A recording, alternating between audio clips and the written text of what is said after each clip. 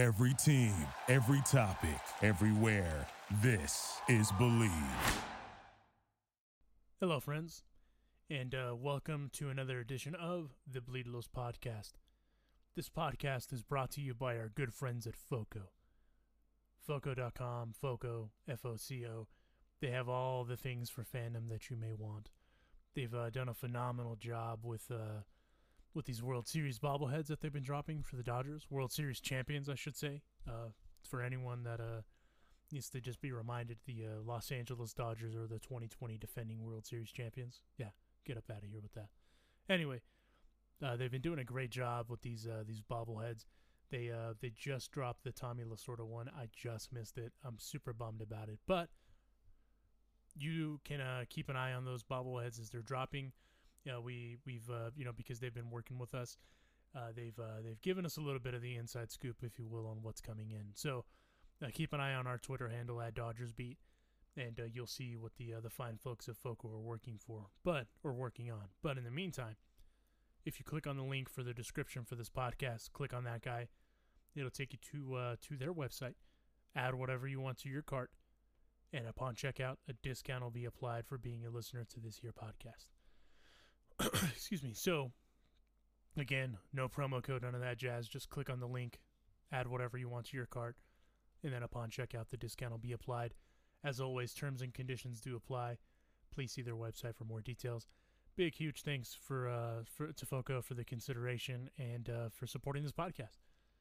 And lastly, our good friends at Bleed Los. We talk a lot about merchandise and stuff like that, right? Well, Bleed Los has solid merchandise. All the Dodgers merchandise you can think of, they have. The Joe Kelly Fight Club shirt, they got it. At Culichi, they have stuff for him too.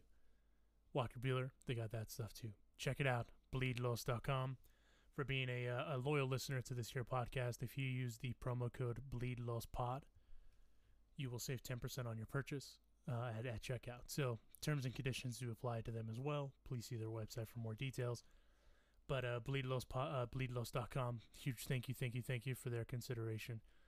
And once again, to you guys, the fans, thank you for listening and subscribing and rating our podcast. It means a lot to us. And please continue to do so. And without further ado, here is another edition of the Bleed Los podcast.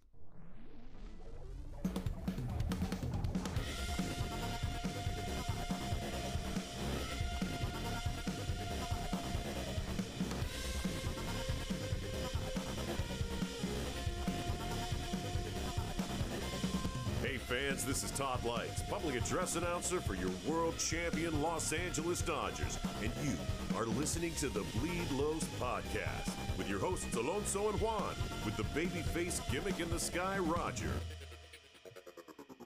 And welcome to another edition of the Bleed Los podcast. This week we are joined by the voice of the Quakes, Mike Lindskog, of the Director of Public Relations at the Rancho Cucamonga Quakes. Dang, that's a tongue twister. How you doing today, Mike? Real good. Thanks for having me on. Appreciate it. Yeah, thanks for joining us. So let's just get right into it. You have a very unique job, because in the minors, obviously, people they wear multiple hats, right? But not only do you wear multiple hats, but you kind of get to see the beginnings, if you will, of guys as they work kind of, they begin their minor league journey. As we dive kind of into that, I'm curious to know from you, who is there a player that you've ever been starstruck by at that minor league level? Because as you know, there's rock star minor leaguers and then there's the regular minor leaguers, right? Sure. Well, to your point, this year's different because we truly get to see them in their first year for our franchise's entire existence from 1993 to the COVID impacted year of 2020. We have always been what's known as high A classification. And as far as how the minor leagues worked, that's always been kind of almost the middle stop, if you will, on a player's way, theoretically speaking, to the big leagues. With the restructuring recently of minor league baseball, we are now what's known as low A. Which Great Lakes back in the day used to be low A, but there also used to be teams below low A, below Great Lakes. Now we're kind of the entry level position, if you will. So this year's different. The first month of the season, we've truly been able to see players, in their infancy, if you will. And, certainly here today, If you're asking me, who strikes me as a guy to keep an eye on, obviously Diego Cartaya is a name that has caught fire, if you will, for the last couple of weeks. And he's been here, and it's been really exciting to watch, his first few steps through the Dodgers minor league system. But over the course of my career, it's certainly a tough question to answer as far as who got me starstruck. That we've covered a number of different players, even before the Dodger days. Mike Trout was here in Rancho Cucamonga when we were an Angels affiliate, the same year as Garrett Richards and Tyler Chatwood and some really good names from that Angel system, back in the day. Corey Seager was here when he was the number one prospect in the Dodger system. Julio Urias came through Rancho when he was, a top, 3 or 4 prospect.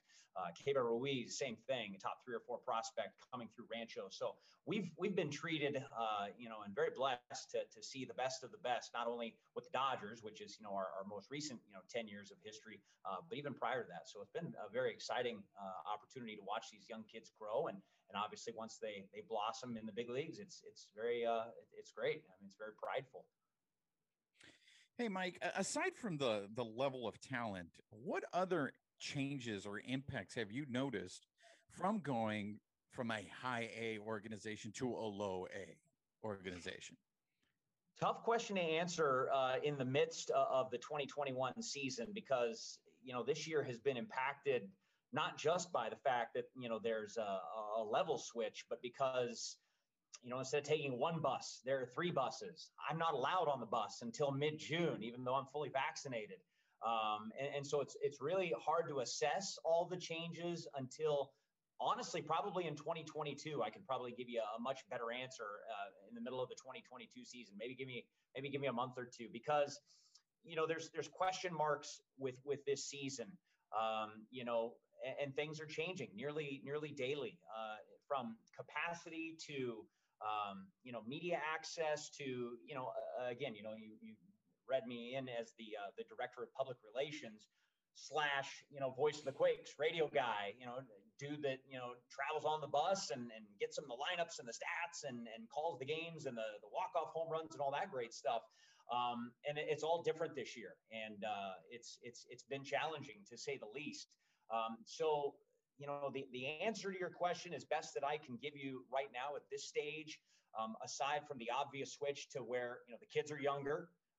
We've never quite had kids that are this young. We've had, in the California League, as we knew it prior to 21, you would find a 19-year-old. You might even find an 18-year-old. Shoot, Julio Urias was 17 when he pitched here in the California League. Obviously, those are few and far between.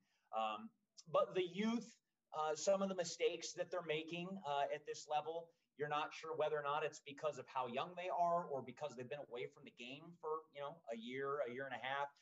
You're not sure if it's because they didn't get an adequate spring training and, where the breakdown really is. So it's been different. And it hasn't all been great as far as those challenges are concerned. But again, choosing to be optimistic and a light at the end of the tunnel kind of a guy. Changes continue to happen in a positive fashion. I think we've seen the worst of what 21, hopefully baseball wise, has to offer. And I think all the teams, not just the Quakes, they're in first place. So hard to be too critical. But I think all the teams will improve and play a cleaner brand of baseball going forward. And of course, who doesn't want to see a clean brand of baseball? Nobody wants to see, 6 combined errors up on the scoreboard every night. And unfortunately, those games kind of stick out when they happen. And for those folks that don't know how the minors travel and why it's so challenging as well at that level, because like you said, you're in buses, the majors and even the AAA and the Pacific Coast League, they fly everywhere. However, they do. The Pacific Coast League flies everywhere. Wait a minute. I am in the wrong league. That's not part of my contract. Well, see, and I coming up through the Angel system, when I worked in the system, the Quakes were one of those affiliates, and that's kind of where I got there. And in Arkansas is where I got my crash course, if you will, as to how the minors travel. And the Arkansas Travelers had a nice bus for the AA level, and everyone kind of fond about it. And the Charlotte Knights had that nice bus, all that stuff, right?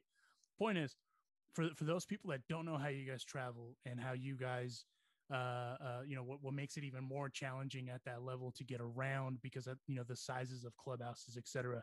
Let our listener or fill in our listeners as to kind of the logistics of that stuff, especially for a guy like you that is on the bus with these guys, currently not at the moment, right? But that has to travel around with them in those conditions. Sure. And just to clarify, the reason that I'm quote unquote not allowed on the bus right now is not of who I am nor even my vaccination status. It is simply just an initiative to protect the players, to protect the staff at this stage of the game. Again, there's so many unknowns regarding COVID-19 when these rules were put into place. And obviously, as time goes by, we continue to learn, and therefore the rules continue to be adjusted. So in mid-June is going to be a nice stepping stone. I'll literally be allowed to go meet some of these guys for the first time, which seems mind-blowing as I sit here and just rattle off stats and alleged stuff in their bios when I haven't even, made eye contact with them yet. So it's pretty unthinkable. The only guy I've truly met on this staff is our manager, John Shoemaker, who has done an unbelievable job of morphing into a guy that has been, my communication liaison between the two teams. He's been just unbelievable in providing me everything that I can in order to do my job effectively in a pandemic. But again, to your question, traveling is tough. It forces a lot of guys that love minor league baseball, that think they're going to get into minor league baseball for the long haul and eventually the major leagues. It forces a lot of guys out. You'll see families ruined and marriages ended and cars, sold and crashed because you gotta make it work. And it's obviously tough. Each league is different. You alluded to the fact that in AAA, the majority of the guys fly. In this particular league, where we're confined to the state of California, it's much easier. In saying that, when I say easier, I mean that a lot of these trips are commutable. Rancho to Lake Elsinore, 45 minutes via bus. An hour with traffic. Rancho to Inland Empire, San Bernardino, 30 minutes, by bus or by car, and you're staying, the night in your own bed, which is fantastic, for a family and a guy that's not just single, that's happy-go-lucky and willing to go wherever. It matters. And so being in the California League, now referred to as Low A West, it's really great, the traveling here, because, your worst trip is a 6-7 hour bus ride north to San Jose and Stockton. And when you compare that to, say, just point of reference, what the Arkansas Travelers used to do, I spent 6 years in the Texas League, so very familiar with the Travs and Phil Elson. I'm sure we could probably tell some stories of that bus, and Bill Valentine and all those good names. It's traveling in the Texas League is brutal, because there is no flying in the Texas League, and yet all the cities are far enough away to justify flying. And so we're pretty lucky out here. And if this is your only taste of minor league travel, you're going to say, oh man, it's rough. Like those 6 and 7 hour bus rides are horrid and hideous. But compared apples to say the Texas League, where your bus rides are 12 and 13 hours, and your shortest bus ride is 6 or 7 hours, it's pretty tasty out here out west. Mike, you paint this beautiful picture of being a minor leaguer. I mean, look. I get it in the sense that, as a kid, you hear the stories that if I want to get to the big leagues, I have to go through the minor leagues, right? It's called paying your dues. But being that you're a one-man band, not only do you're the play-by-play announcer, you're the PR guy, you clean the toilets, you do everything, right? Fact. Was that, tell me about your dream. I'm sure your dream is not to be in the minor leagues your whole career.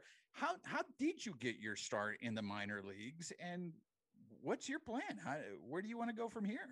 Sure. Well, there's a couple of questions in there. First and foremost, so I have a broadcast partner, and this year his name is Davis Ellington, and he's done a great job of helping me during a very complicated, challenging season. And so, it's one-man band to a certain extent, but there's help. I've got a great, social media guy as well that helps us, gather stats and facts, during the games, and he writes features in the program. Jason Reed is his name, and he's a huge asset for us as well.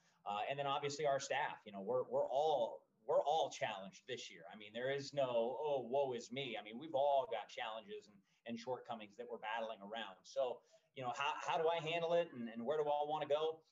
There was a time, I'm knocking on the door of 50 here in a couple of years. So there was certainly a time where, the goal and aspirations were to, 100% put your head down and do whatever it takes to make it to the major leagues. And then, of course, as I'm sure as we, find as we get into, further into adulthood, priorities and responsibilities become less. It becomes more about your family. It becomes more about your little guy than it ever does about you and your career. And I've always said, if, not now, but, if Finn ever called and wanted me to carry his bags for him, by God, I'm going to make that happen. And yes, sir, Mr. Scully, what can I get you an ice cold lemonade to go along with your Farmer John Dodger dog? But these days, working for the Quakes and Brett Sports, who's the ownership group behind the Quakes, this has become my life, and I'm very proud of it. I'm not at all dismissive of the fact that I continue to work in minor league ball. I don't necessarily go out and search the job boards for, the Colorado Rockies and the Pittsburgh Pirates, broadcaster jobs wanted. I'm not searching those forums very actively, and in fact, not at all really. So we've got a great house and great jobs and great friends, and this is a great community. I always said if the Montreal Expos were back in business and they called and said, you want to move to Canada, I'd very much consider it. But in saying that, very, very proud of the community I live in. We've done a lot of great work with the Quakes, and it's a great gig. I mean, it truly is. We still get to touch those major leaguers on rehab assignments.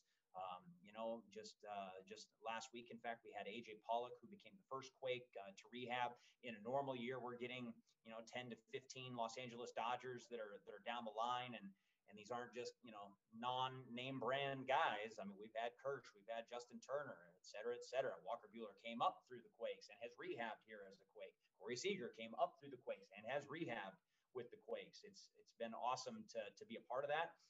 You don't necessarily feel like you're stuck in the minor leagues because you get to taste that Los Angeles atmosphere and those vibes, and keeping the beat writers abreast as to what's going on. JP Hornstra recently reached out to me. He's obviously a guy that's well connected here in Southern California, looking to do a feature on the newest would-be Dodger that's Diego Cartaya. He actually just put a piece out that was really great. And it was informative for me as well, again, because I don't get to hang out at the cage and sit on the bus and ask dumb questions. So I gotta read JP's piece on Diego Cartaya and learn a little bit, and it was tremendous. And so that was the long-winded answer to your question. No, I appreciate your honesty, because I didn't want it to come off as I'm saying you're stuck in the minor leagues. It's one of those things where I think it comes with age. And you mentioned it. You get to a certain point where these are choices now that you're making, and obviously you love what you do. And if you end up being in the minor leagues, for another 10 years, 20 years, you obviously love doing it and you have kids, and that's not a bad thing. And the correlation between your journey and what a minor leaguer does, because you get to see these guys every day. Not all of those guys are going to make it to the show. Not all of those guys are even going to make it to high A, double A, triple A. There's a lot of those guys. And I just admire the fact that you get to see these struggles for these guys every day. And I admire those people that still go out there and keep doing it, because they're pursuing not necessarily a dream, but they pursue something that they love to do. So I hope it didn't come off disrespectful. I appreciate your honesty. Not at all. It's a very obvious question. Any minor league broadcaster, and frankly, I'm going to be in probably a 10% category of guys that are going to give you that answer. Most guys, I've got a broadcast partner that I just mentioned, Davis Ellington. My priority is honestly to get him to the big leagues before I get myself to the big leagues at this stage of the game, and I take a lot of pride in that. I've had a lot of great partners that I've worked with, because it's always kind of a one-year deal. This is like your first stop in minor league baseball for Davis this year. Years prior to that, Andrew Chapman, Zach Bigley, Brandon Liebhaber, Dave Pulaski. These guys are on their way as broadcasters that are super talented, and I would much rather invest in their future because I'm good. I'm good. I'm at peace with it, if you will. And it's like I said, it's a great gig. I love what I do. I love the people that I do it with. Every year brings different challenges and different relationships, whether it's guys on the team or guys on the coaching staff or what have you. Some years are better than others. This year happens to be phenomenal so far with our skipper, who is a leader and a mentor. And I just have the utmost respect for. And so, when you work with guys like that, John Shoemaker, again, is his name this year, you want to keep going. And, I have a 7-year-old son.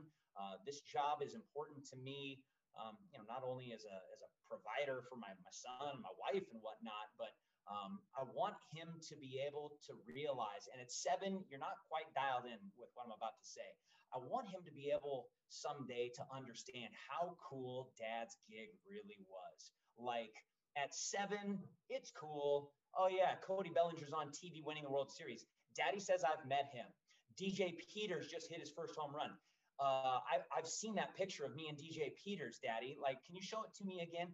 He's not quite dialed in just yet, but I figure in another year or two, when he's on the bus or getting yelled at down by the dugout because he's not picking up the bats on time, I figure that's really when it's going to hit home. And then when he's 21, he's going to realize, God, that was awesome. Like I met fill in the blank, Diego Cartaya, whatever it is, and I want to be able to give him that experience. And again, that's about doing it for somebody else and hopefully not doing it about yourself. So that's kind of the goal at this point.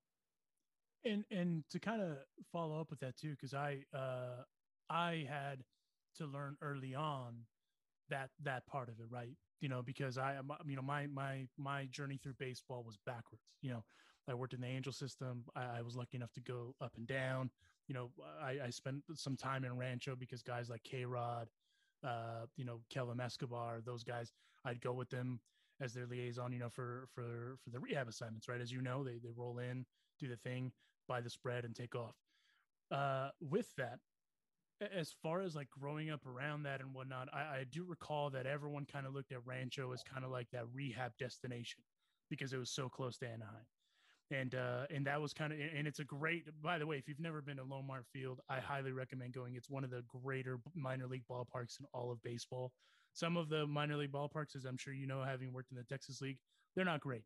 They're definitely not the facilities that are Lomar Field or even Lindskog here. And I live in Salt Lake City, up the road here in Ogden. That's no longer a Dodgers affiliate, but that's one of the, in my opinion, one of the better facilities around. But, I'm kind of curious for you as director of public relations, you find out obviously, hey, so-and-so is coming to do a rehab assignment. As you know, the players have more say in that than people realize. They say, hey, we need you to do a rehab assignment. Cool. Where do you want to go? I want to go to Rancho. So when you get that call, kind of walk us through how you get that going. Cause you obviously not only do you have to promote that, for the entity, but you also have to make that player feel comfortable when they get there as well. Sure. There's a lot of steps and a lot of different answers. Again, we have a good team, around me and behind me. It's not all me by any stretch of the imagination. Bobby Salcido has been a part of our team for a number of years, and she puts together a lot of the social media type content that will go out there that says, hey, AJ Pollock to rehab this weekend kind of a thing. We have a really good system, a really good relationship with the Dodgers to where, there's a lot of respect there. They trust us to do the right thing and do with the information what we need to do to A, promote the player, B, benefit ourselves, C, keep quiet until it's not time to keep quiet anymore. And so there's a lot of factors that go into that. And so, when we get the word that there could or will be a rehabbing player, we immediately get together, whether it's on the phone or now over Zoom, obviously, or in the office back in the old days, there's a plan in place. It's, hey, Kirsch is scheduled to be here on Friday. We can't let the cat out of the bag until Thursday because, he's still going to throw a side bullpen and this is their plan, but we can't go with it. That type of a thing. We've been in that scenario before. And again, we've handled it the right way, which is why we continue, to get good marks, if you will, from the Dodgers. And that's why we continue to get opportunities to host big leaguers. Our venue is awesome. It doesn't necessarily have maybe all the bells and the whistles that a brand new facility does, but God, it's so clean and it's so sharp, and our customer service is absolutely second to none. When fans come out to the ballpark, they're treated arguably like family, and that's the experience we want them to have. And so we've got a good thing going, and that customer service carries over to the rehab guys as well. Hopefully, and again, COVID is different because we can't touch them physically nor in a way that we would like.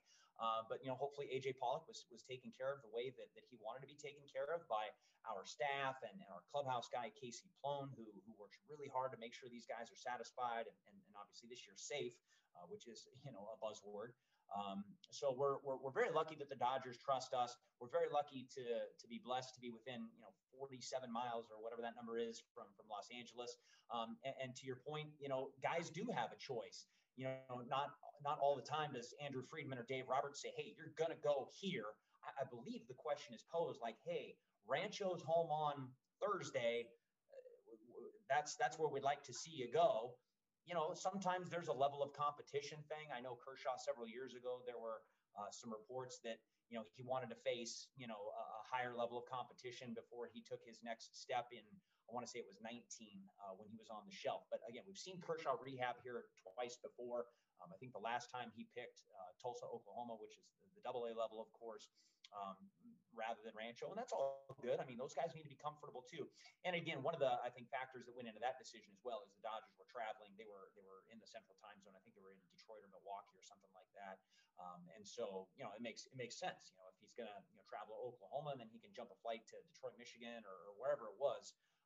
That makes a lot of sense rather than, traveling with the team and flying all the way back out west to do a rehab assignment in Rancho on the West Coast and then rejoining the team in New York or Washington or whatever. So there's some geography that goes along with that as well. But again, very lucky to have the relationship that we do with the Dodgers. And then I've been asked a lot with the affiliation dropping down a level from, high A to low A, is that going to touch our rehabbers? And the answer in the long term is no. That the Dodgers have led us to believe that there will not be a change. The fact that AJ Pollock was just here lends some validation to their point there that things aren't going to change with us as far as the amount of rehabbers that in a given year will come through Rancho, so the fans can see them up close. Because again, it's a great experience. It's a great ballpark. Our capacity is 4,900, as they say. There's not a bad seat in the house when a guy like Corey Seager or AJ Pollock or whoever comes to rehab. So hopefully, Seager will be healthy soon. And if he chooses Rancho, if they choose Rancho, we'll have a warm locker ready for him. Mike, what has become very clear to me is being in the minor leagues, you have to be willing to adapt to change. Looking at your resume and hearing, you mentioned earlier how it used to be an Angels affiliate, now it's a Dodgers affiliate. When a change like that happens, how do you approach the job? Well, for me personally, it truly doesn't matter. I did not grow up in Southern California, so my born and bred allegiance was not to the Padres, Dodgers, Angels, A's, or anything like that. I grew up in Spokane, Washington, which makes me a Mariners fan. And I went to sleep at night listening to Dave Niehaus and Rick Riz, and really inspiring me to love the game like I do today. So an affiliation change for me doesn't necessarily impact, my love for the game or enjoyment or ability to call the game. When the Brett Sports Group bought the Quakes and came to Rancho, we only had 1 year left on the Angels PDC, the player development contract. So there was only 1 year remaining on that agreement. And, the Angels were given every opportunity to renew with some, whatever conditions were in that agreement. But I think deep down, our owner, Bobby Brett, and the Brett brothers, George Brett and JB and what have you, Bobby grew up a Dodgers fan. And so I think deep down, he was not at all bent out of shape that the Dodgers were there and potentially wanted to be in Rancho. This was at the end of the 2010 season. And by October, we were a Dodgers affiliate. And, I prefer blue over red, which is great. I think I look fine in blue. Red was okay, but, my preference is blue. And, so from that standpoint, really doesn't matter to me personally. But, then you ask the question, well, what does it do for your business and what does it do for the fans in the community? It's a no-brainer. I mean, it's 100% a no-brainer. It's great for the business of the Rancho Cucamonga Quakes. It is so good for our fans. And I don't need to say, all the reasons and point to the chart of what it is, but, one of those teams has won the World Series. One of those teams has been to the World Series 4 times in the last 5 or 6 years or whatever it is. And one of them hasn't. And so I'm proud to be wearing blue and I'm good with it. One has a Mickey Mouse ring and the other one's Mickey Mouse. Is that what you're saying, Mike? I'm not sure I understand where you're going with that, Juan. Not sure I understand the inside humor there. Obviously you've had quite the journey, right? Coming up to here, to where you're at now in your current role. Previously, you've had several different roles. I'm kind of curious, in your opinion, which would you say was the most formative to kind of get you into this current role that you're in now? They've all been very different. As you suggested at the top of the interview here, when you're in the minor leagues, you don't just do one thing. You wear many hats, and it's a couple hours to game time, and in a few moments, I'm going to throw on my headphones and fill out my scorecard. And I'm going to go into radio guy mode. Tomorrow morning when I wake up, I'm going to get some stats for our manager and email them to him. And then I'm going to start checking the email box and answering the fan inquiries, everything from, hey, my hot dog wasn't as warm as it could have been, to, hey, winter group seats going on sale after the pandemic lessons. I'm the guy that answers all those. I've got clients and sponsors and partners that need stuff, guys that have signs on the outfield walls and ads in the program and names on the bobbleheads and ticket packages, et cetera. So to a certain extent, we all do some of that. And each job has helped to prepare me for the next. Different markets have required different things. Like here in Rancho, I sell in the off season, which is not an uncommon thing for minor league broadcasters. Certainly it's becoming more uncommon. Most radio guys that are, that have the position that I do not work for the team year round. I do. I work for the team year round in different capacities with, PR obviously, and sales and social media, et cetera, et cetera. Whereas some guys just literally come in, the day before opening day, start putting together some game notes and show up the next day at 5 o'clock, 2 hours before game time. In Springfield, Missouri, when I worked for the St. Louis Cardinals, there were no sales involved. And that prepped me to do everything for a big market. We had some exhibition games against the St. Louis Cardinals, in fact. And when the Cardinals PR department came down to Springfield, I was running circles around them as just myself and one helper. And I was like, guys, when are we getting the rosters? And they handed me this typed out half a piece of paper that was part crinkled. And I was like, should I make copies of these, or do you think you can email me a real roster? And that gave me a sense that I got a good operation that I'm proud of here in Springfield. And again, we were on television, and we had, massive media attention. And I was, giving television interviews dang near every day. And so that prepared me for nearly anything. And then, of course, out here in Rancho, while I got here in 2010, we had solid media coverage. We're in the LA TV market, so the TV coverage per se, they're not putting me on camera, regardless if I have COVID hair or not COVID hair. They're not putting me on camera every day like they were in Springfield, Missouri. So different challenges and different positions and different requirements for each job and each stop along my minor league career. I've worked for 5-6 teams throughout the industry, and each one has been different, but collectively it's all prepared me and made me better, and I can handle about anything at my age and at my level. Mike, recently in the news, we saw the Oakland A's having to apologize because the minor league players shared some photos of totally unacceptable, totally unacceptable post-game meals. Can you, I'm sure the Quakes aren't doing anything like that, but can you just speak, the struggle that these minor leaguers, a lot of these minor leaguers are not even making enough money to pay for their rent. I've heard stories in the past of some players living with their parents, or getting financial support from their parents in order to survive these seasons. How you being, you work for the team, I understand that, but you're a broadcaster, you see these guys. How do these guys deal with the struggles of daily life and at the same time realizing if I don't go 2 for 4, this might be it? Sure. So I'll answer the front half of this question, and this is going to sound like the Quakes get a free pass here, but just to set the record straight. So when Oakland A's minor league guys start putting out photos of their team spread, it has nothing to do with the minor league team per se. The Oakland Athletics are responsible for getting the food to their guys. Likewise, here in Rancho, the Quakes, my general manager, our president, our ownership, my coworkers, we have nothing to do with actually feeding the players. That is all initiated and comes through the Los Angeles Dodgers. Proudly, I can say that the Dodgers were on the front end, the trailblazing end, if you will, behind Gabe Kapler. In fact, when he was the farm director back in the 2014, 2015 season, I believe is when that started, where the initiative was health and nutrition is as important as rest, and it is important as getting 4 at-bats a game and throwing a side bullpen.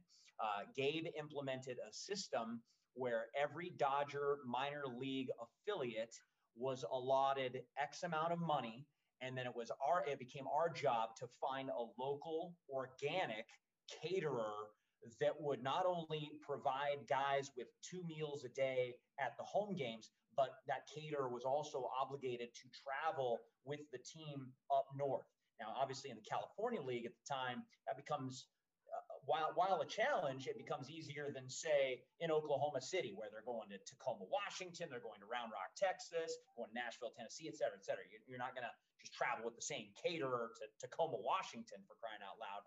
You're going to have to do the research there. So it was easier in Rancho to make that happen. And so what I'm saying is, for the last 6 years, our guys have eaten better, certainly, than the Oakland A's minor leaguers have. And so I can proudly look at you in the eye and be like, well, it's not our responsibility. It wasn't on us, but I can proudly toot the Dodger horn and say that Gabe Kapler and Farhan Zaidi and Andrew Friedman and now all these guys that have kept the program running were so on the early end of recognizing how important nutrition was. It started at spring training, all the meats and stuff and the veggies were organic. They got rid of some of the clubhouse staples that I wasn't a big fan of. Like, you sneak in there for a little PBJ before game time. And when it's gone, you're like, Gabe, what are you doing? Cap, like, we need to talk. Where's the PBJ? And bananas, because apparently they're fattening or something.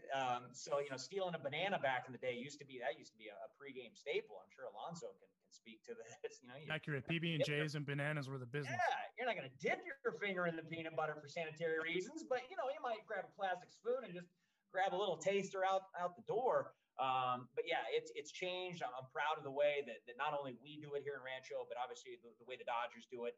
And then, the other part of your question was, how do these guys struggle and survive in the minor leagues? It's tough, man. There's a lot of education about it now than there was, say, 10 years ago, when everybody was like, oh, you're a professional baseball player. Wow. You must make a lot of money. And back then, it was hard to educate people because, if you're a first round draft pick, you got plenty of cash. You're getting a good signing bonus. If you're a 5th round draft pick, maybe you see a decent signing bonus. If you're committed to go to UCLA and you're drafted in the 38th round because they don't think you're coming out of college, but they buy you out of your college contract, maybe you get a good signing bonus.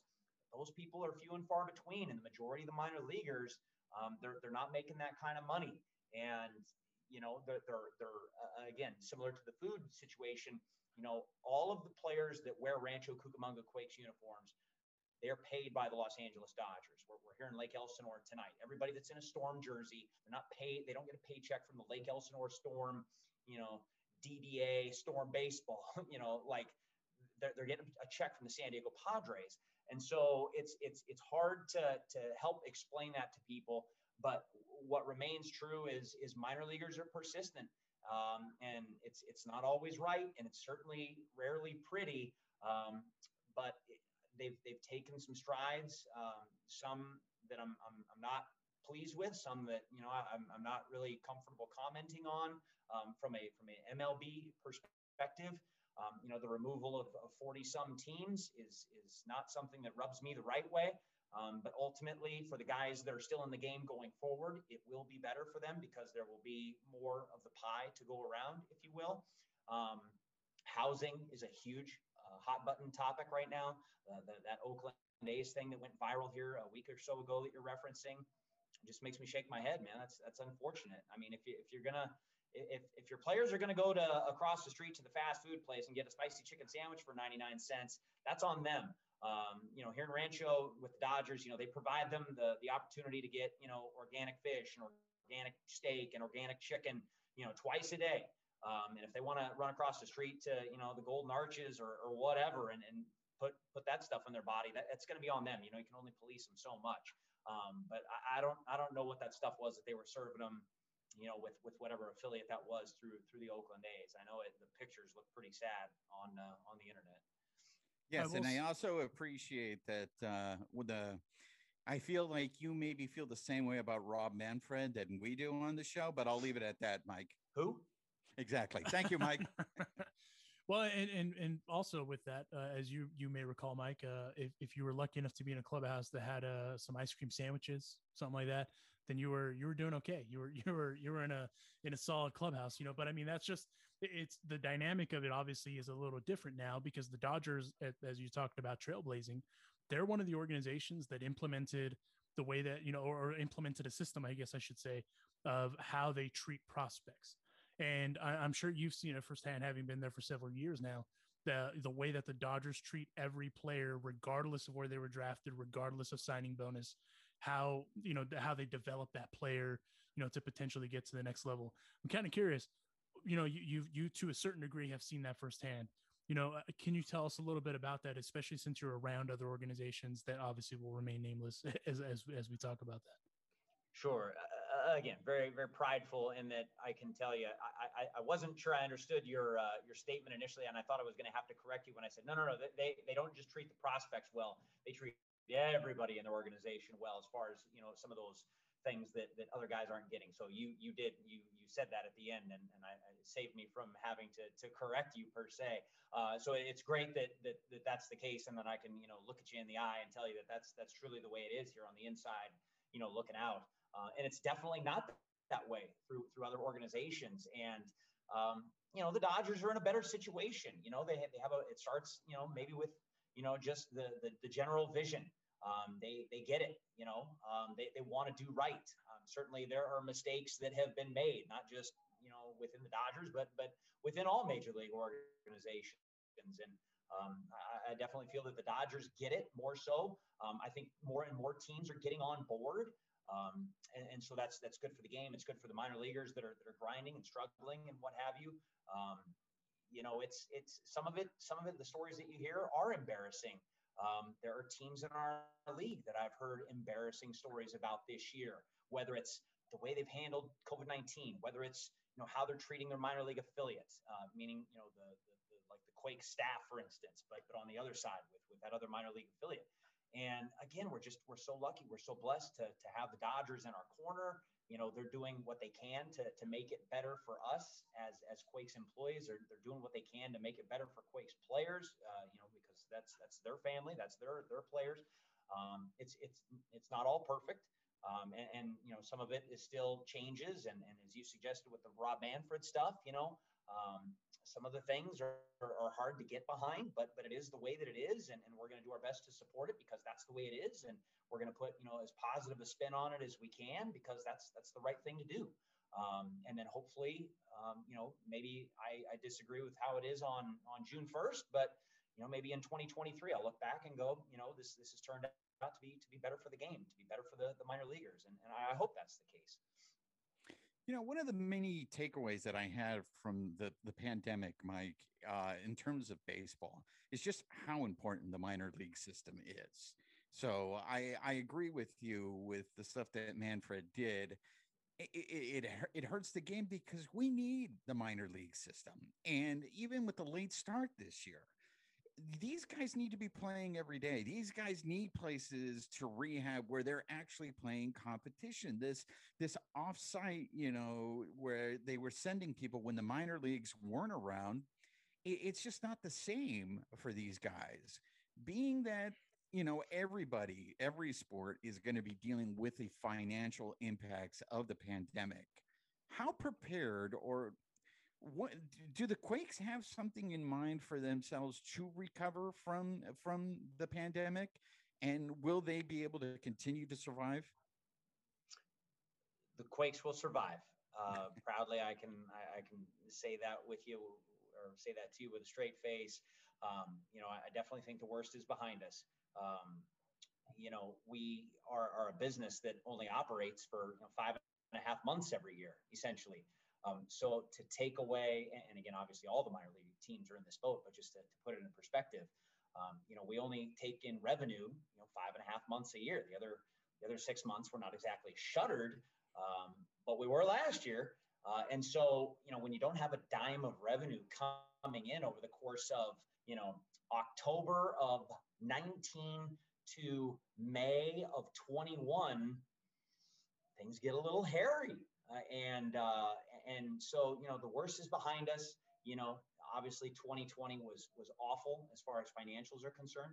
2021 is going to be better, but not great. Some teams are going to be really hurting and probably need, the PPP loans and what have you, truly that were put out there. And obviously there may be some sort of relief coming for other businesses that probably need it more than a lot of minor league teams for sure. So everybody's in that same boat. You referenced, minor leaguers have got to be able to play and advance their career and whatnot. But, you're just like everybody else in this world. You're a victim of the pandemic, and minor league baseball had to push pause. It was the right thing to do. There was no scenario where they were just going to gather in Florida and Arizona and just go about camp. I mean, there's breakouts and people are dying, and you gotta be willing to push pause and put the big picture ahead of a little bit of development there with the minor league guys.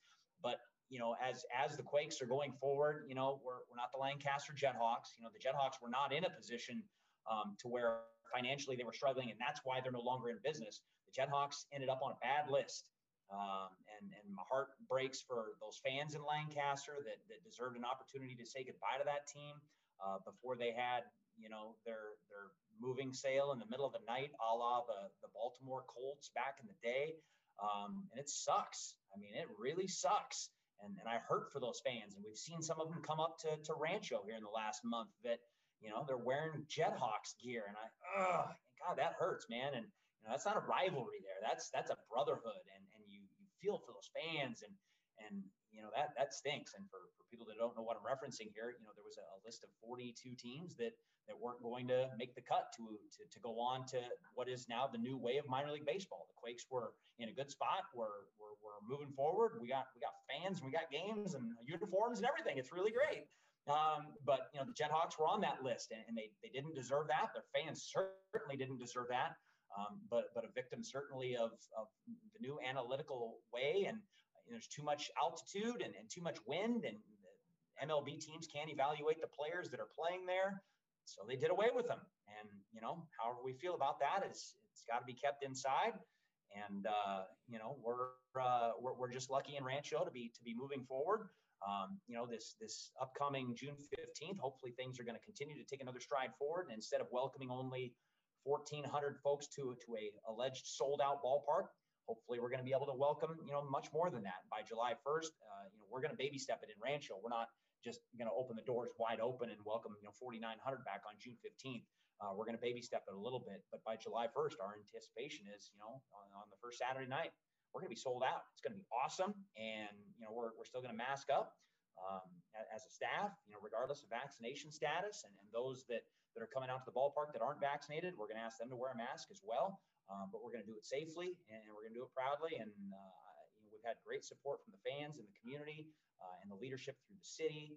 We're all in this together, as they say, which is not just as cliche as it sounds.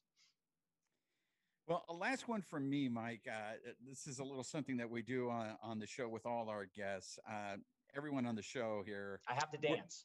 No, not that. Okay. But it'll be close to that.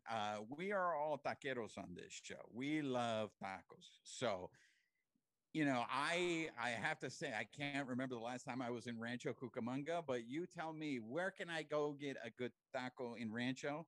And also, are you a taco guy? And if so, I need to know, what's your go-to taco? My broadcast partner just walked out of the room, and he's going to be devastated that he missed this part of the the segment here. So, so my wife works at a sports complex in Norco, and across the street from her work in East Vale, Norco, just kind of right there on the city line, is this little taco place, and it's in the middle of strip mall, and it's kind of whatever from afar, but you get in there.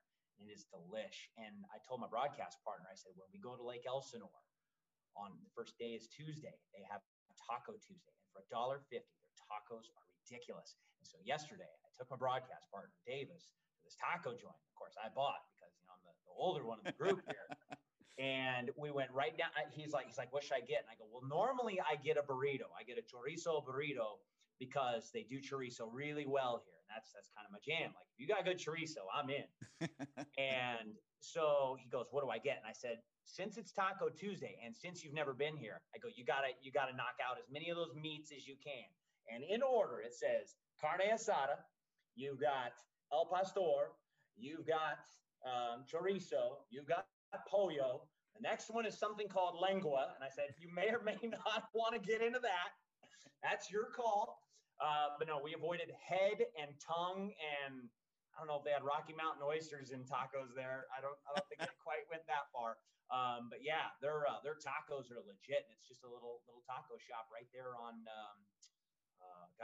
Hamner, right there in Norco, Eastvale, and it's about 15 minutes away from Rancho.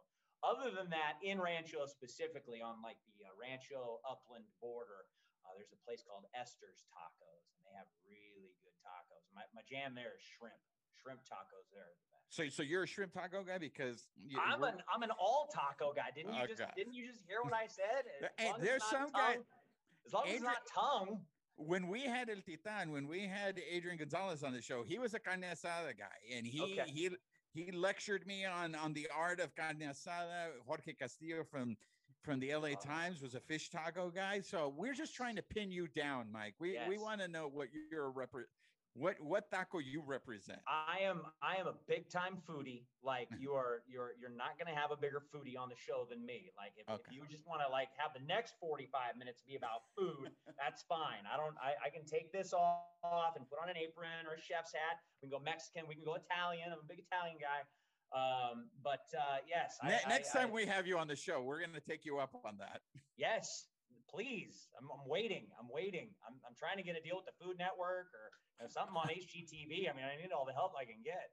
I will say I'll kill any taco, man. I'm not one to disrespect guests, but I'm not going to stand for lengua taco slander. That's well, and again, I'm typically very open-minded. You're just going to have to give it to me and just make me eat it, and I will do it on your behalf, Alonso. Well, I will say with this because again, we are all probably batting 300 as far as tacos go.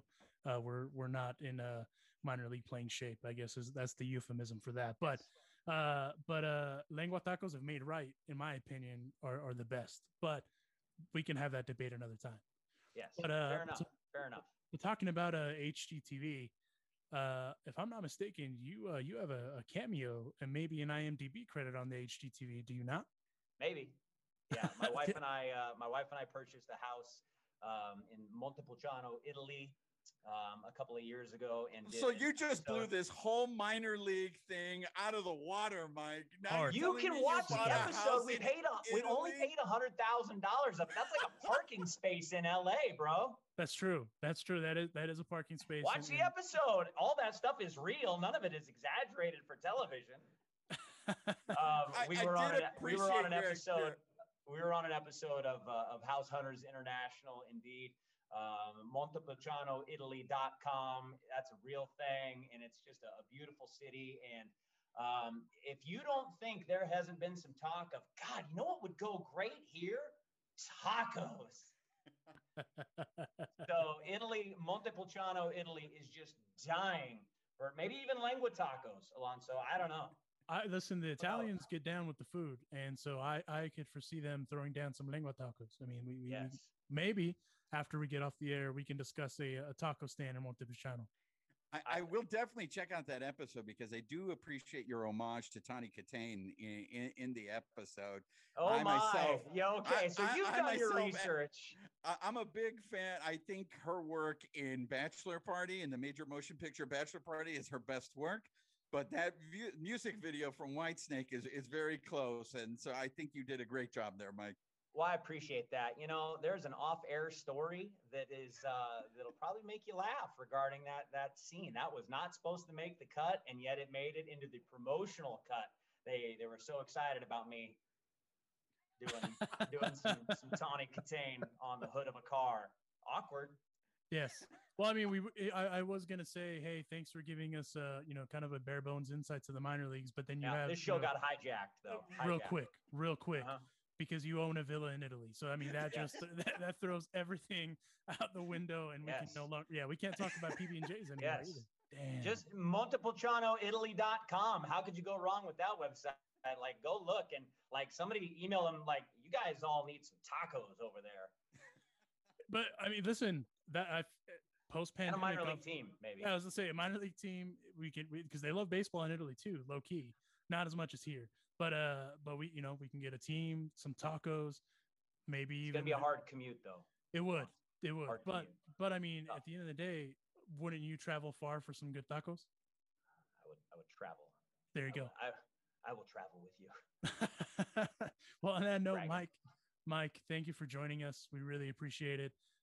Mike, excuse me, Mike Lindskog, the voice of the Quakes, the Rancho Cucamonga Quakes. Thank you for the time, man. We really appreciate it, and we really appreciate really the insight as to kind of the behind the scenes, if you will, in your organization. You bet. Hopefully, and Roger's been out to the stadium a number of times, but looking forward to having all three of you out to Lone Mark Field in some capacity real soon. We're excited that the worst of the pandemic is behind us, and just really excited to get back in the swing of things and welcome fans and do what we do best, which is great customer service and show everybody a good time. So hopefully you guys can make it out there real soon. Go Quakes. And Mike, where can our listeners follow you and get some Quake information? You bet. So specifically, if they want to listen to the broadcast, rcquakes.com. It's R for Rancho, C for Cucamonga. They don't have to spell it all out, but rcquakes.com. And of course, we're on the iHeartRadio app. We're on the TuneIn Radio app. And of course, they can read up all about the Quakes at rcquakes.com. Perfect. Well, thank you again, and we will catch you down the road there, man. Thanks, fellas. Appreciate you.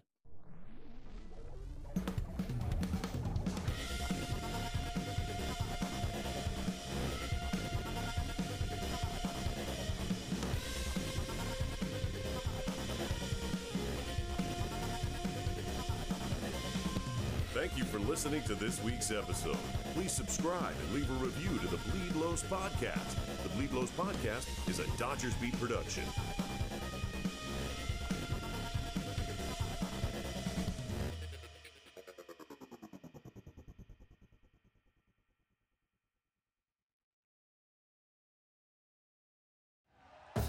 Thank you for listening to Believe. You can show support to your host by subscribing to the show and giving us a 5-star rating on your preferred platform. Check us out at Believe.com and search for BLEAV on YouTube.